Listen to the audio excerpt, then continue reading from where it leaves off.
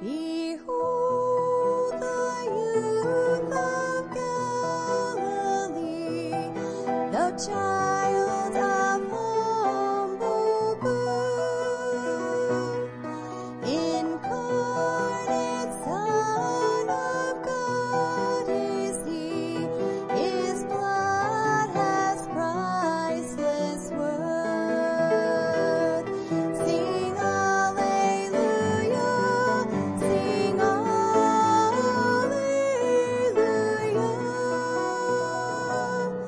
Behold the youth of Galilee, 'tis God who dwells on earth. Behold the Christ of Calvary, God's perfect will is done. His blood defeats the enemy, my victory is won. Sing hallelujah, sing hallelujah.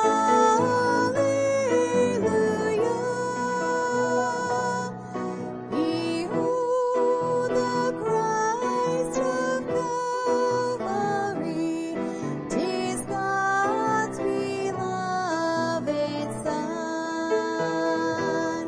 Sing hallelujah, sing hallelujah.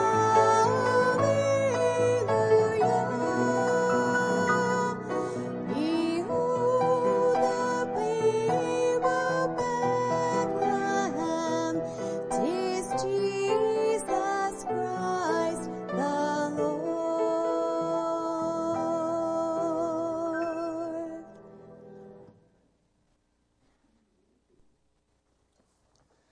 Don't you just love Christmas songs? I like them. The messages are so simple, so basic, and yet so practical and powerful. Let's go ahead and take our Bibles tonight. Turn over to the book of Acts chapter 7 again. Acts chapter 7 again tonight, and we continue with our study here.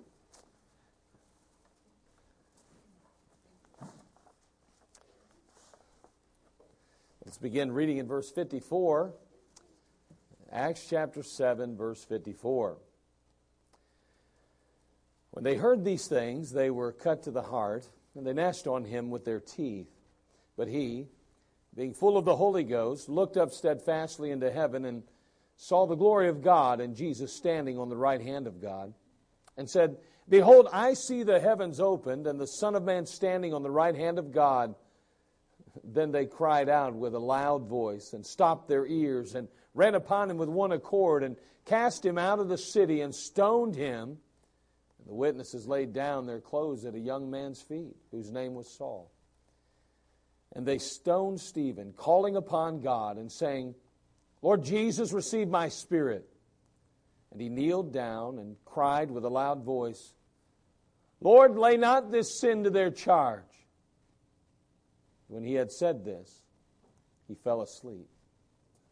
Well, we know and spoke and kind of touched on last week the reality that Stephen was a very unusual man. He was a wonderful picture of what a believer ought to be. And so we took some time to look at Stephen, to consider Stephen. And in Acts chapter 6, verse 3, we know the Bible says, Wherefore, brethren, look ye out among you 7 men of honest report, full of the Holy Ghost and wisdom, whom we may appoint over this business. And we began to talk about the fact or the qualities that Stephen possessed. The qualities. And so we looked at his qualifications, if you will. So we saw his character, we saw his qualities, but they measured up or added up to some real qualifications. And these men were of tremendous character that were chosen and picked out of those 50,000 members of that Jerusalem church. They were recognized for their integrity and their character and their spirituality. Very noticeable, very visible. And so we were glad to see that even in the early church that there were men and there were women of spiritual integrity, spiritual character. And Stephen, of course, was one of those.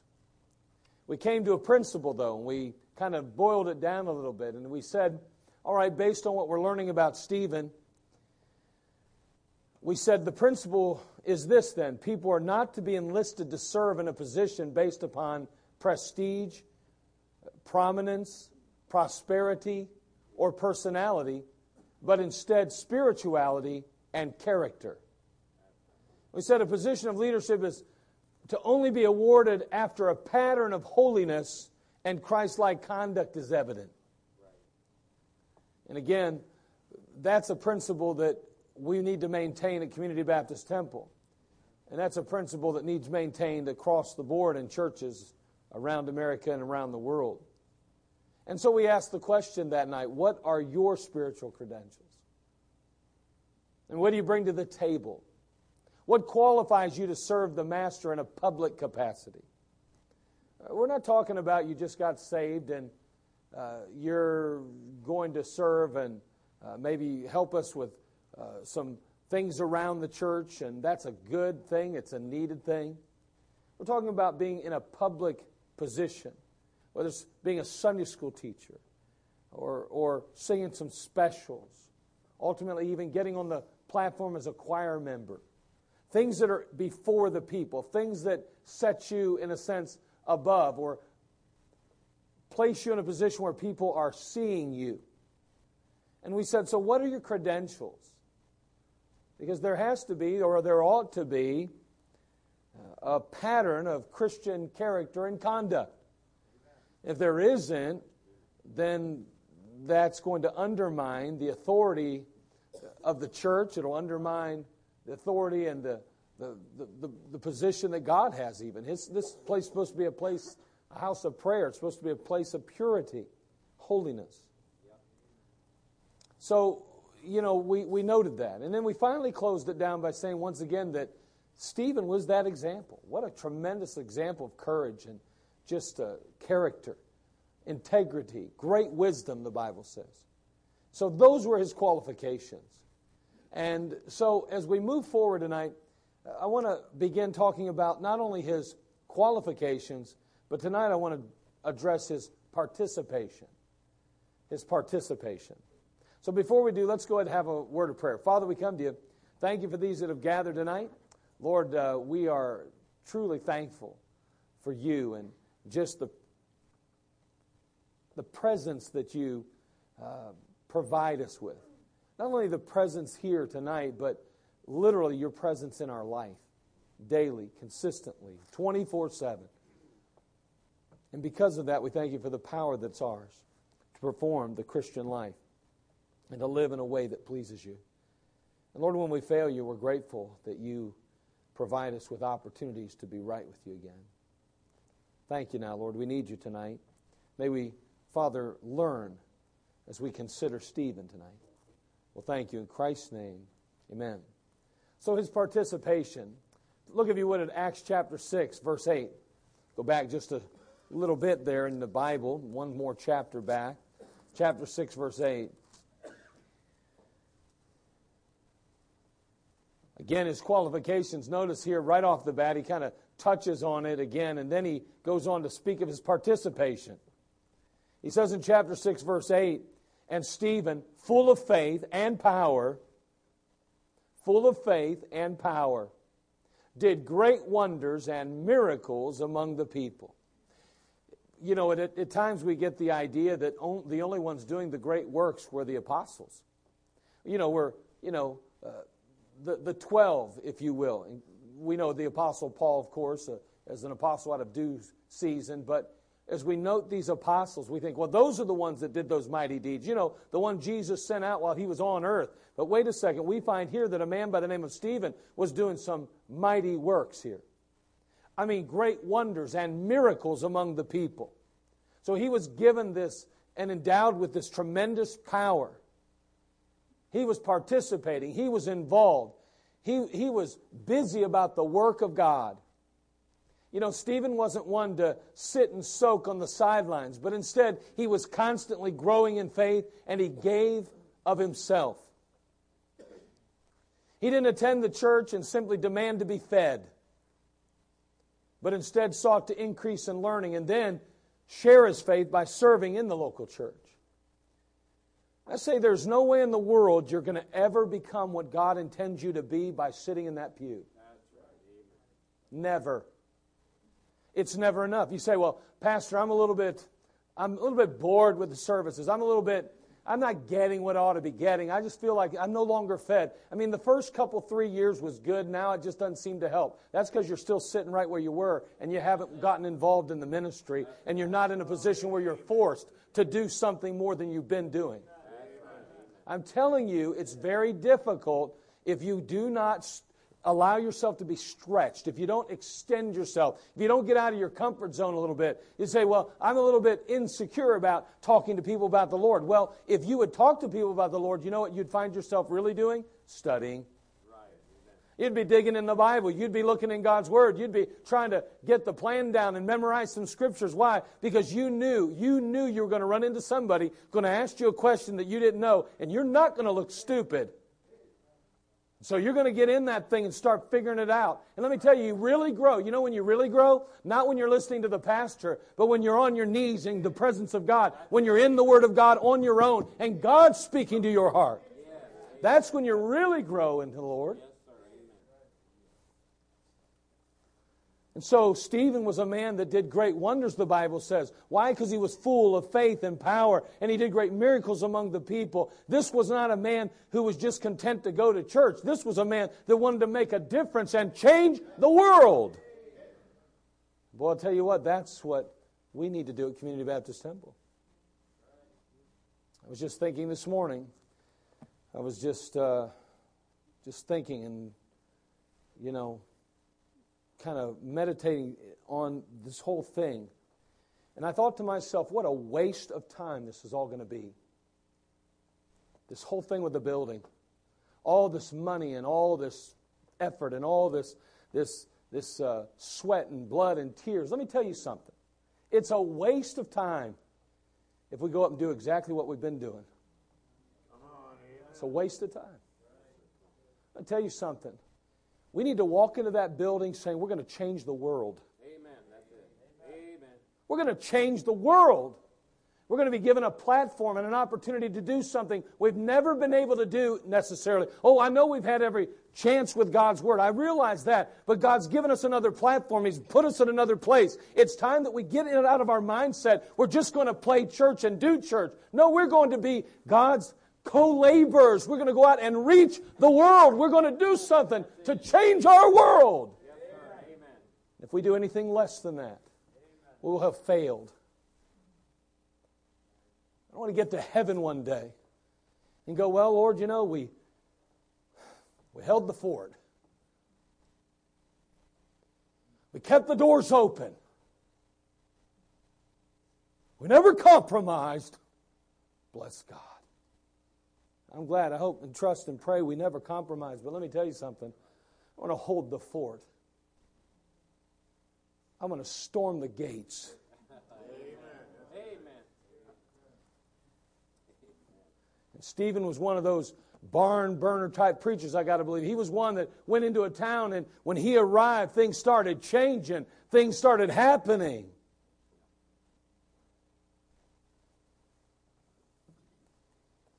The truth is that God saved each of us to serve. I know He saved us because He wants to have fellowship with us, but He saved us to serve. Take your Bible, look at Hebrews chapter 9, please. Hebrews chapter 9, verse 13.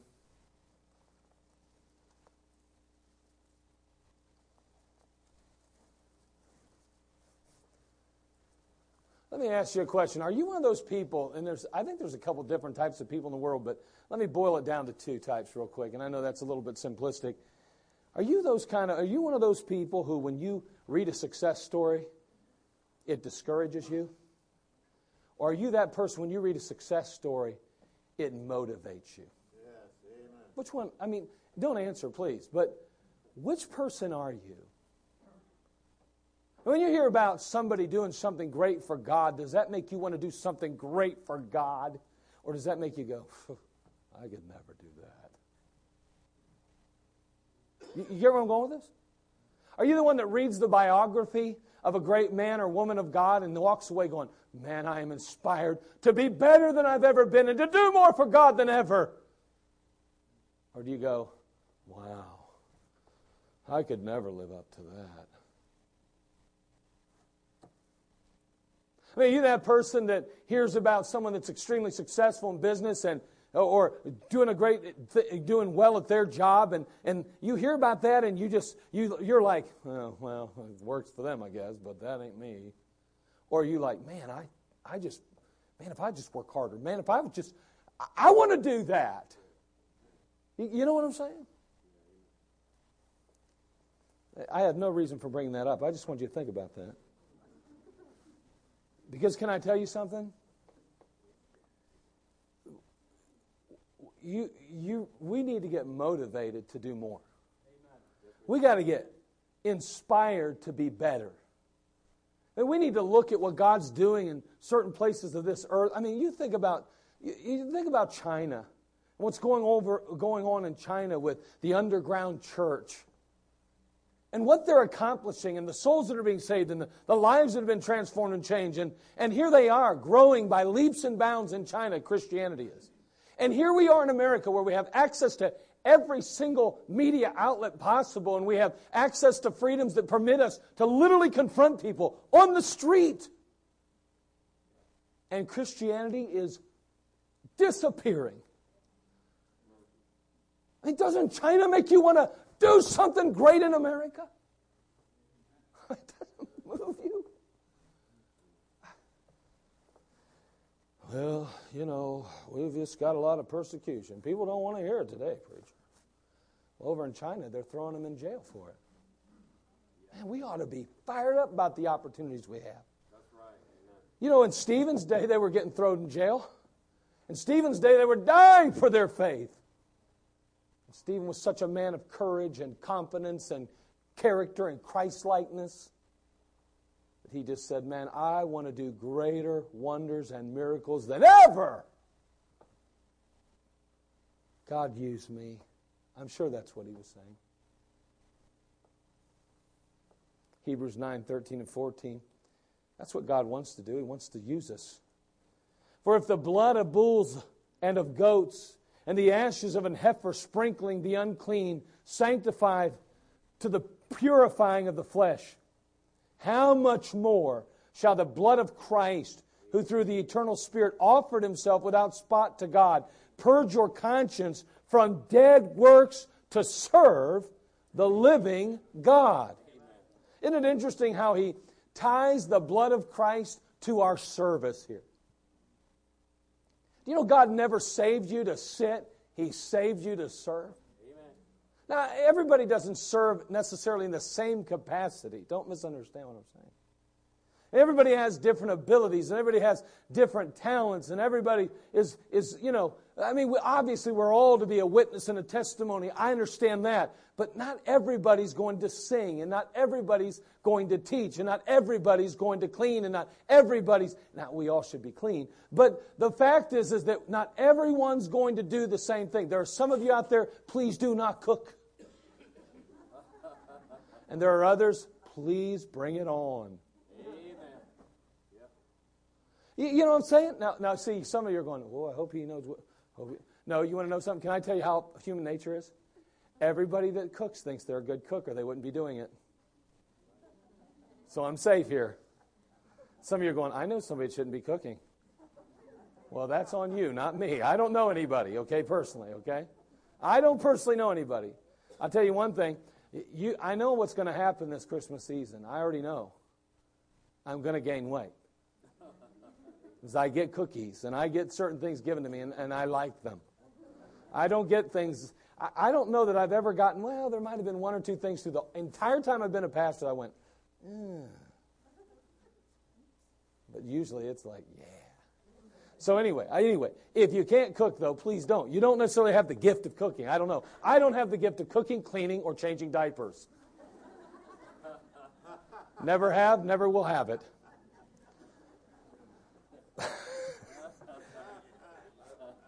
My wife's trying to train me. But anyway, honey, I don't have the gift, do I? No, I don't. Matter of fact, she tells me to stay out of her kitchen because I wreck it every time I get in it. How many of you ladies in here don't like your husbands in the kitchen? They destroy it. Yeah. She's hoping you'll get in. But yeah, if only he would get in that kitchen. But anyway. But notice he says, how much more shall the blood of Christ, who through the eternal Spirit offered himself without spot to God, purge your conscience from dead works to serve the living God. God wants us to serve him. He saved us to serve. He cleansed us to serve. He provided us every opportunity to succeed in service. See, our purpose for existing is not realized simply by being saved. I mean, our purpose is realized in our sanctification, our separation, and our service. We never become or fully reach or obtain to that place where God wants us if we're not plugged in, if we're not involved, if we're not making a difference in lives. It's interesting to note that when man was created, he was created with a purpose. I mean, no doubt that purpose, one of those purposes, if you will, was to fellowship with God, but he was also given responsibility and activity. Look at Genesis 2:15.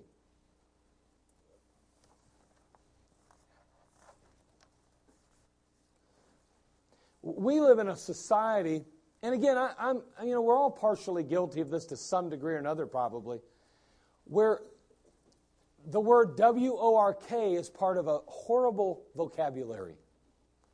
Where it's a bad word. Ooh, work, ah. Ooh, work, ah, ooh. It's you know what I mean? It's like somebody says, hey, we got to get some work. Ooh, work. Oh, that almost just grieves my spirit, that word. It's kind of that way, it seems somewhat. Even workers will say, it's better to work, let's see, how is it? Work smart than work hard. It's better to work smart than hard, or something like that. What's that? It's better to work smarter, not harder. And to some degree that's true, but you know what? Let's first get the hard work thing figured out. Then we'll work on being smarter. It seems to me that all these young people, a lot of them, not all of them, but a lot of them are growing up trying to work smarter instead of harder, and they haven't even learned what work is yet. I'd like them to learn that harder part before they figure the smarter part out. I read something from, C.S. Lewis today. And C.S. Lewis said, it's about time that we start, that we stop teaching all these subjects in school. He says, all we're doing is breeding mediocrity among our students. They can't be good at anything because there's too many things we're trying to teach them at once. Isn't that something? He says we got 10 subjects we're trying to teach them. He goes, all we end up doing is wrecking them for the rest of their lives because we teach them to be mediocre at everything. Isn't that something? I've never really thought of it quite like that. I've always felt that way as a student.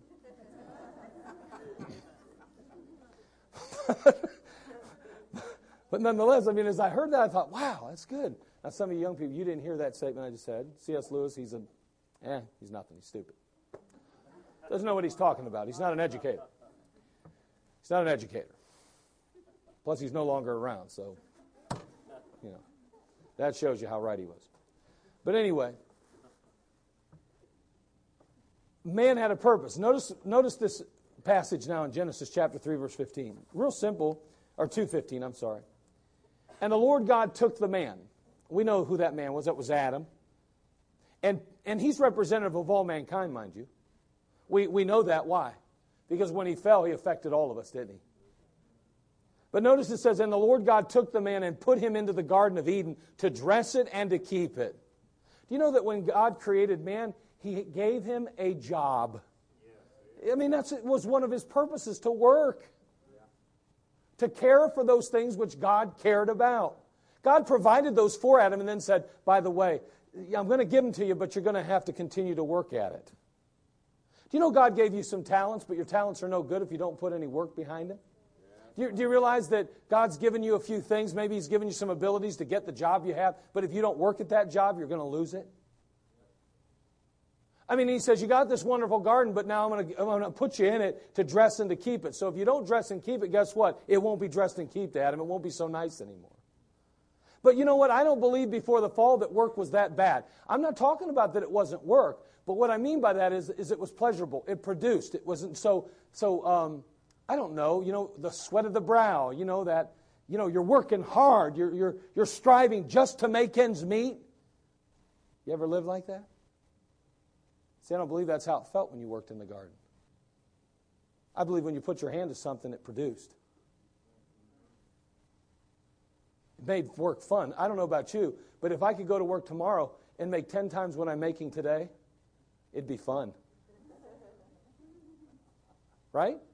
So if I just work a little harder, I would make 10 times what I would normally, in a sense. You get what I'm saying? I mean, I could work the same 8 hours, but make 4 or 5 times more. It'd be like, hey, I'm looking forward to tomorrow working. And I think a lot of you would too. But the point being is that God created us to work, to serve. That's part of why He saved us, so that we can get plugged into His plan, His purpose. In the book of Matthew, we're reminded of this. We find there in Matthew chapter 8, verse 14, and when Jesus was coming to Peter's house, He saw his wife's mother laid and sick of a fever. And He touched her hand, and the fever left her, and she arose and ministered unto them. Again, here we have Jesus entering into Peter's house. He sees his wife's mother there, laid sick. Now, I don't know if his mother-in-law was living with him or if she was just there sick. I'm not sure which it was. But she was there into Peter's house, saw his wife's mother laid and sick of a fever. I got a feeling she was living with him. Now, maybe she wasn't, but I wouldn't doubt it. By the way, you know that in the past, it wasn't uncommon to take care of your parents when they got older?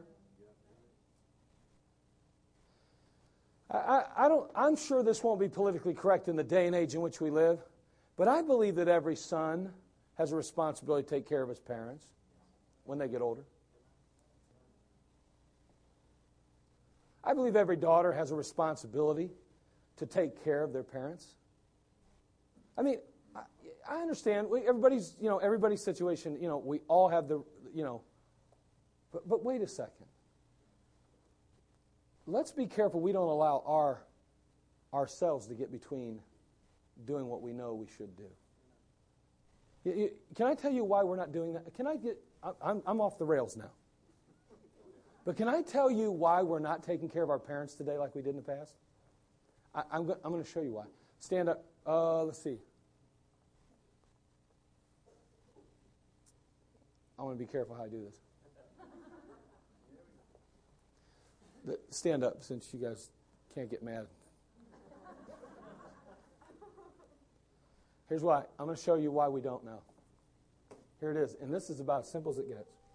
For the most part now. There's always exceptions. Because she's working. And he's working. We don't have time to take care of our parents. Because they're both too busy. You can be seated. Now, she doesn't really work outside the home. She doesn't. But I'm just saying, that's why he would be too busy to take care of his mother if she got sick. Or her daddy, his daddy. Because she's too busy. She got to make money so that they can afford a nice car and a nice house. Now, I'm sorry. I'm just telling you. I told you I was off the rails here. I'm not talking politically correct now. I'm just telling you why things like that don't get done today. Because we're too tied up in our own lives to take care of anybody else. And all I'm saying is, be careful with that one. You young people, listen, I don't know if there's a parent in here that wouldn't want to believe that their children would be willing to take care of them if they were sick. But you know what I find? Most parents say this. If I get sick, I don't think there's anybody really to take care of me. I get that so much you can't imagine. They're scared to death to grow old and get sick because they don't believe there's anybody that would really take care of them if they really needed somebody. And that's sad today, isn't it? And we're Christians. We discussed that in our Timothy study, didn't we? It all comes back, doesn't it? But work. Here's Peter's mother-in-law. She's obviously staying at their house. And in this case, she's laid up. She's sick. But notice, the Lord Jesus enters his home, touches her hand. The fever leaves her. And she goes get some water and has somebody wait on her and give her some food and meet her needs. And no, you know what she does? She jumps up and starts serving. Yeah. Isn't that crazy? She jumps up and starts serving. Well, wait a second. What's the picture? I think it's obvious. One, we're sick with sin raging in our lives too. Just like her fever, we have a fever of sin. But wait, Jesus touched us too with his grace and mercy, and our sin was washed away. He made us well again. Well, wait a second then. That means then we're to rise afresh and anew to minister to the one who ministered to us and to those he loves as well. That means we're not saved and not cured simply so that we can be ministered to. No, quite the opposite. The picture is the moment we're saved, we ought to be thinking about how we can meet the needs of others. That's it. Amen. And that's what Stephen was doing. Stephen was involved. He was plugged in.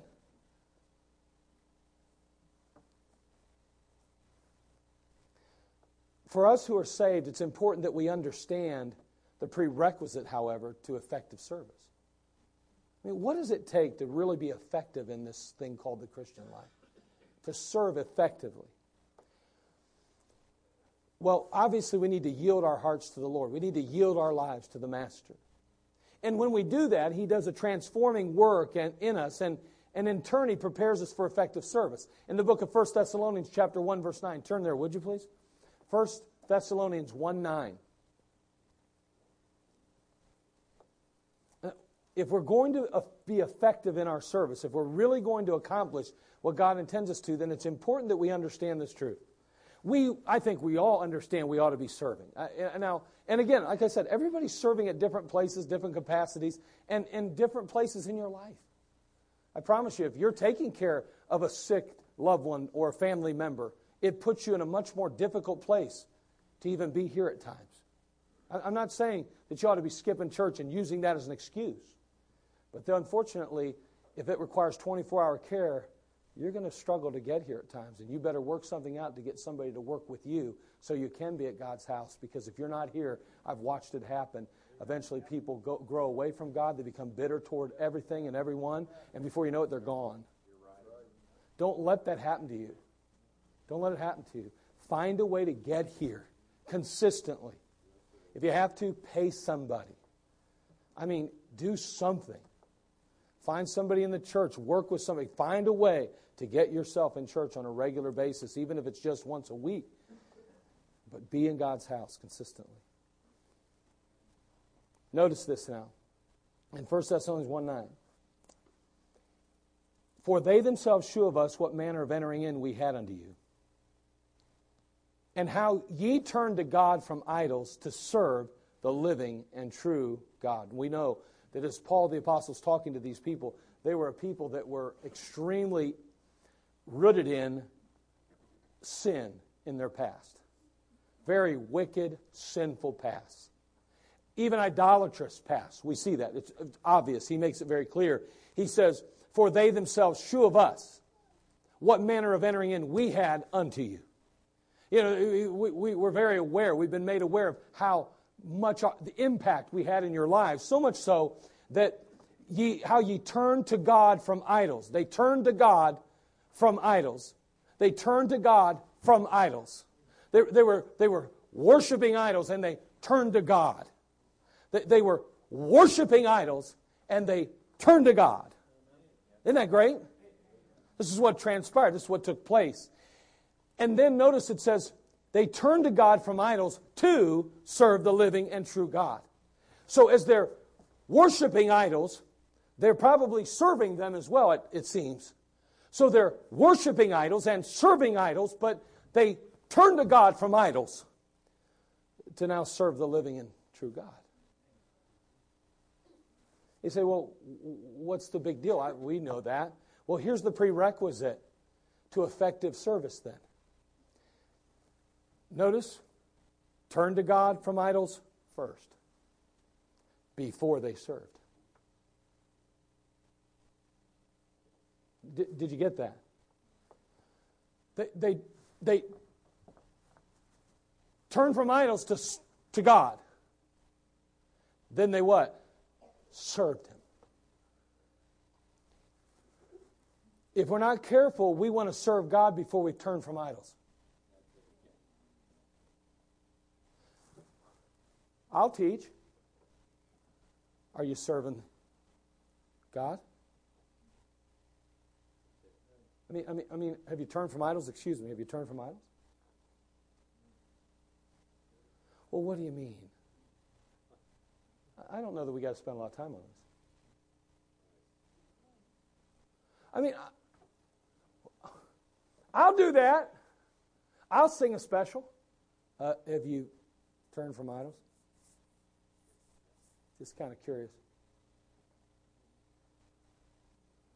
See, God has a prerequisite. What He's saying is, you want to be really effective, you got to turn from the idol to the living God first. Then you serve Him.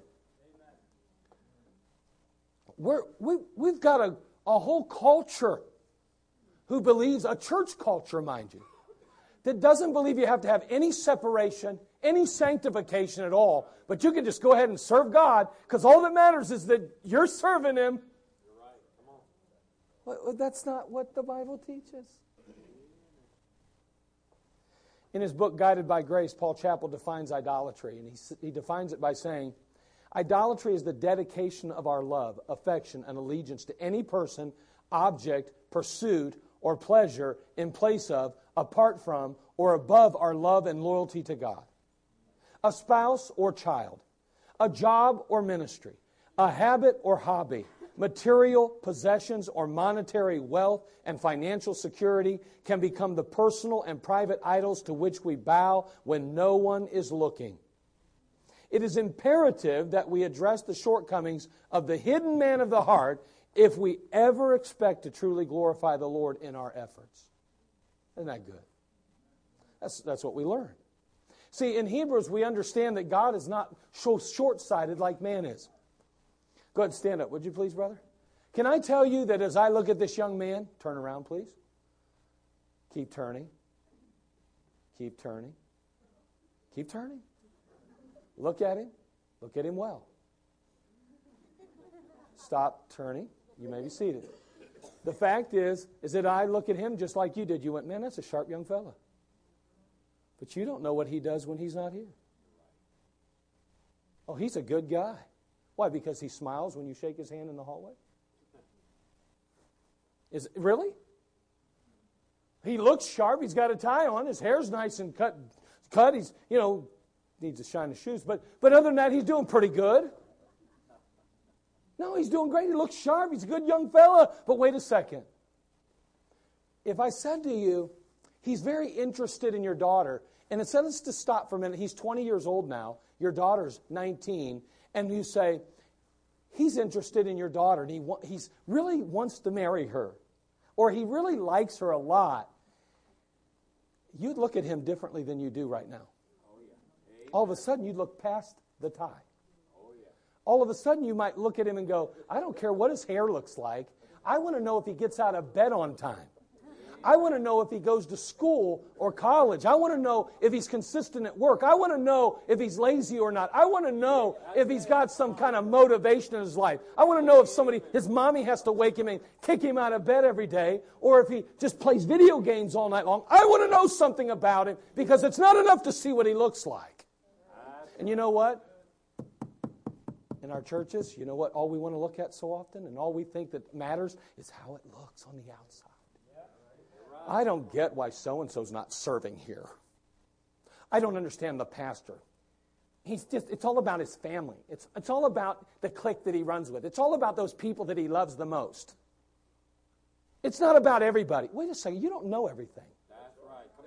Come on. Let me ask you something. Does reading your Bible matter to you? Do you think a teacher ought to read their Bible daily? Hey, listen, if I sit down with someone and say, you want to teach, and I find out they don't read their Bible daily, I don't think I want them teaching. If you've been saved 10 years and you're still struggling to read your Bible consistently, friend, you are not as godly as you think. Are you kidding me?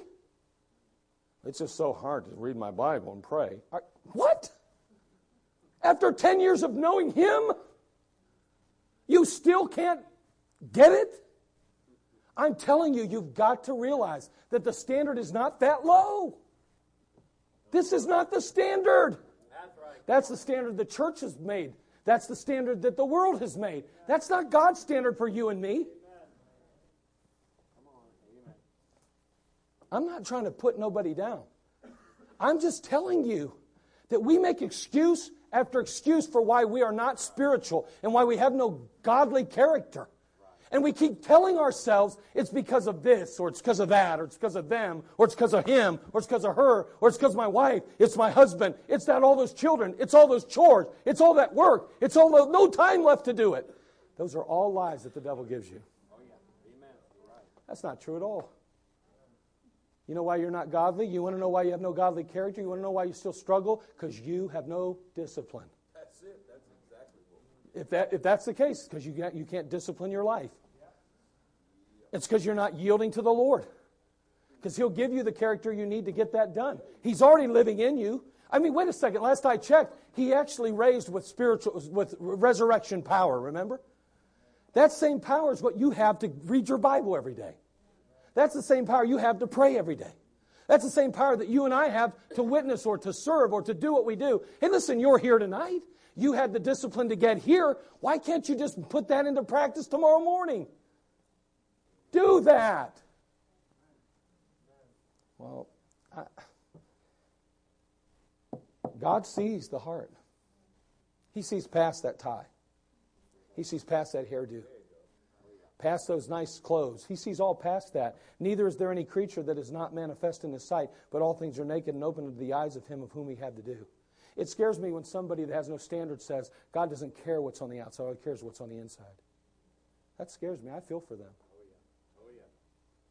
I feel for them. Because He does know. And if you can't serve God on the outside, you can't look a certain way for God on the outside, don't tell me that you got it on the inside.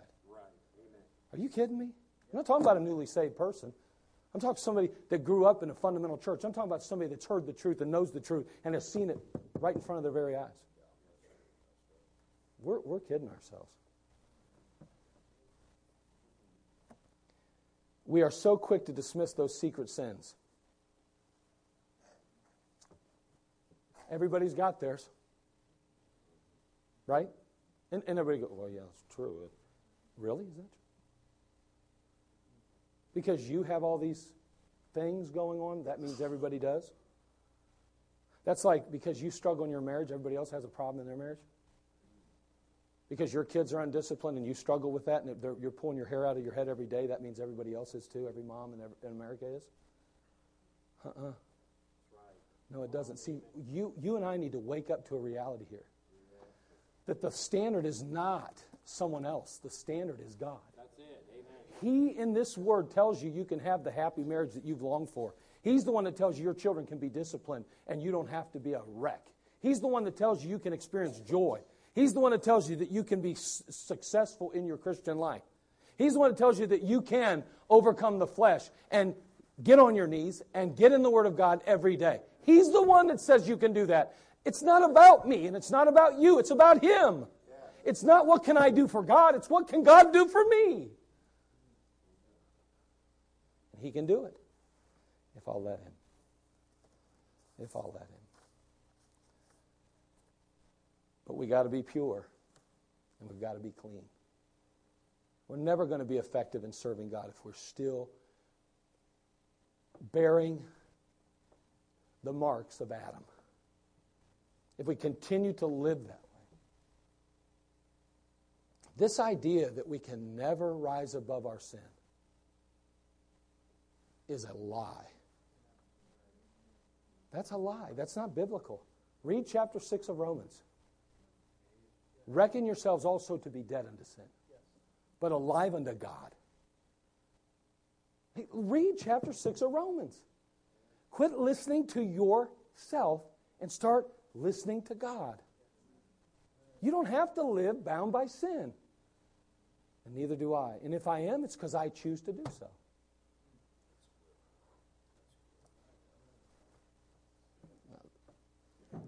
This is the Wednesday crowd. There's a different crowd on Wednesday than there is Sunday morning. If I said some of the things I've said tonight on Sunday morning,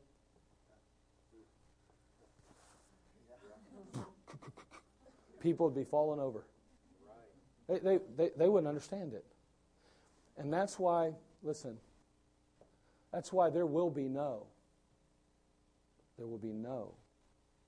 What's that stuff called? Live streaming on Wednesday nights from Community Baptist Temple when we get in the new building.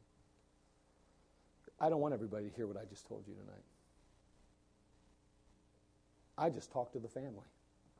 We just had a sit down around the kitchen table. And you know what? The world can't handle what we just talked about. You're right. And all we would do is cause ourselves to be labeled if they heard something like what I've talked about tonight. You're right. Oh, those self-righteous, egotistical Baptists, only ones that are right, this and that and everything else. So when we get to the new building, we won't be doing the live streaming like we're doing it now. Now, we may have a sign-in live streaming, and we may try to work that out. But we'll know you've signed in, and we will know everybody that has signed in. It won't just be for everybody and anybody that wants to sign in. Nobody that's not a member of this church will sign in. We find out that's happening, I'll shut it all down. Because there are things that cannot be said to anybody but the family. I hope you have those times in your home. And that's what we just had tonight. I hope that that time encourages you and helps you. It's not always easy, but at least in our home, it was something I think that people walked away and said, wow, Dad's serious about this. But, well, I'll think about it. I'll give it some thought. And then we saw God do some great things in the lives of our kids. Because we had those open discussions. Instead of trying to pretend that they're just supposed to get it on their own. So tonight was a family session. We want to thank you, Stephen, for your testimony. As we considered Stephen tonight, we learned some things about ourselves and about the work of God. And that's what the Word of God's supposed to do. And that's why God left that testimony there for us. Father, we come to you. Thank you again for this time together. And Lord, we thank you, Father, for just the people of God. And I just pray, Lord, that you'd speak to our hearts. Now, Lord, not one of us is perfect. We understand that. But, Lord, we need to strive for perfection in our life. We need to at least yield our hearts wholeheartedly to you. We need to put ourselves in a position where we make up our mind we're going to obey you and trust your Holy Spirit to empower us and depend on him and him alone to do just that. Father, help us, Lord. We need you tonight. In Christ's name, amen. Let's all stand, every head bowed, every eye closed as we